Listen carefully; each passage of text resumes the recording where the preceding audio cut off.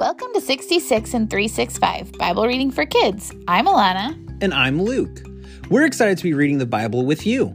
Our goal is to help our kids be engaged with the Bible every day this year, and we hope that you will join us.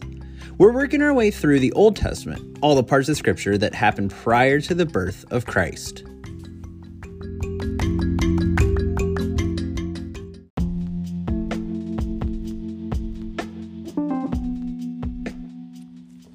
On today's episode, we read about Solomon and God's response to all of the sacrifices and the building of the temple and the dedicating of the temple. Check it out today on 66 and 365.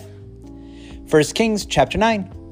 When Solomon finished building the temple of the Lord, the royal palace, and all that Solomon desired to do, the Lord appeared to Solomon a second time, just as he had appeared to him at Gibeon. The Lord said to him, I have heard your prayer and petition you have made before me.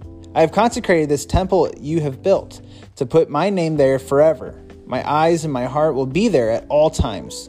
As for you, if you walk before me as your father David walked, with a heart of integrity and in what is right, doing everything I have commanded you, and if you keep my statutes and ordinances, I will establish your royal throne over Israel forever. As I promised your father David, you will never fail to have a man on the throne of Israel. If you or your sons turn away from following me and do not keep my commands, my statutes that I have set before you, and if you go and serve other gods and bow in worship to them, I will cut off Israel from the land I gave them, and I will reject the temple I have sanctified for my name.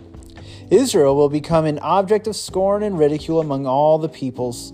Though this temple is now exalted, everyone who passed by will be appalled and will scoff. They will say, why did the Lord do this to this land and this temple? Then they will say, because they abandoned the Lord their God, who brought their ancestors out of the land of Egypt. They held on to the other gods and bowed and worshipped to them and served them. Because of this, the Lord brought all this ruin on them. At the end of 20 years, during which Solomon had built the two houses, the Lord's temple and the royal palace, King Hiram of Tyre, having supplied him with cedar and cypress, logs and gold of his every wish, King Solomon gave Hiram 20 towns in the land of Galilee. So Hiram went out from Tyre to look over the towns that Solomon had given him. But he was not pleased with them. So he said, what are these towns you've given me, my brother? So he called them the land of Cabul, as they are still called today.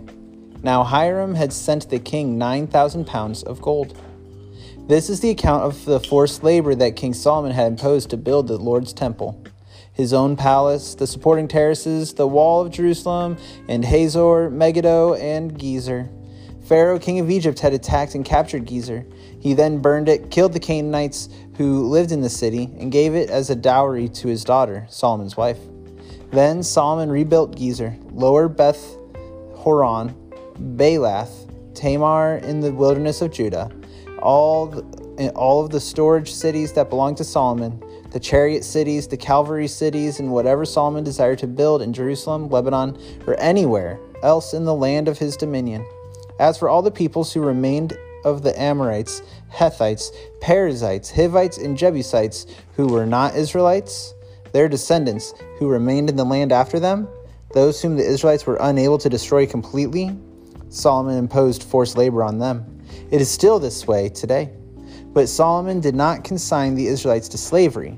They were soldiers, his servants, his commanders, his captains, his commanders of his chariots, and his cavalry. These were his deputies who were over Solomon's work, 550, who supervised the people doing the work. Pharaoh's daughter moved from the city of David to the house that Solomon had built for her. He then built the terraces. 3 times a year Solomon offered burnt offerings and fellowship offerings on the altar he had built for the Lord, and he burned incense with them in the Lord's presence. So he completed the temple. King Solomon put together a fleet of ships at Ezion-Geber, which is near Eloth on the shore of the Red Sea in the land of Edom. With the fleet, Hiram sent his servants, experienced seamen, along with Solomon's servants. They went to Ophir and acquired gold there, 16 tons, and delivered it to Solomon. And now it's time for Question of the day. Our question for you and your family to discuss today is: how have you seen God respond in your life?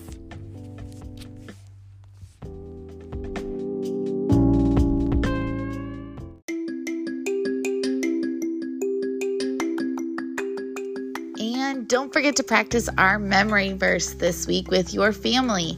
It is from Psalm 119, verse 11. I have treasured your word in my heart so that I may not sin against you. If you want to practice that with your family and send us in a voice recording, we would love to add it to next week's show. Again, Psalm 119, verse 11. I have treasured your word in my heart so that I might not sin against you.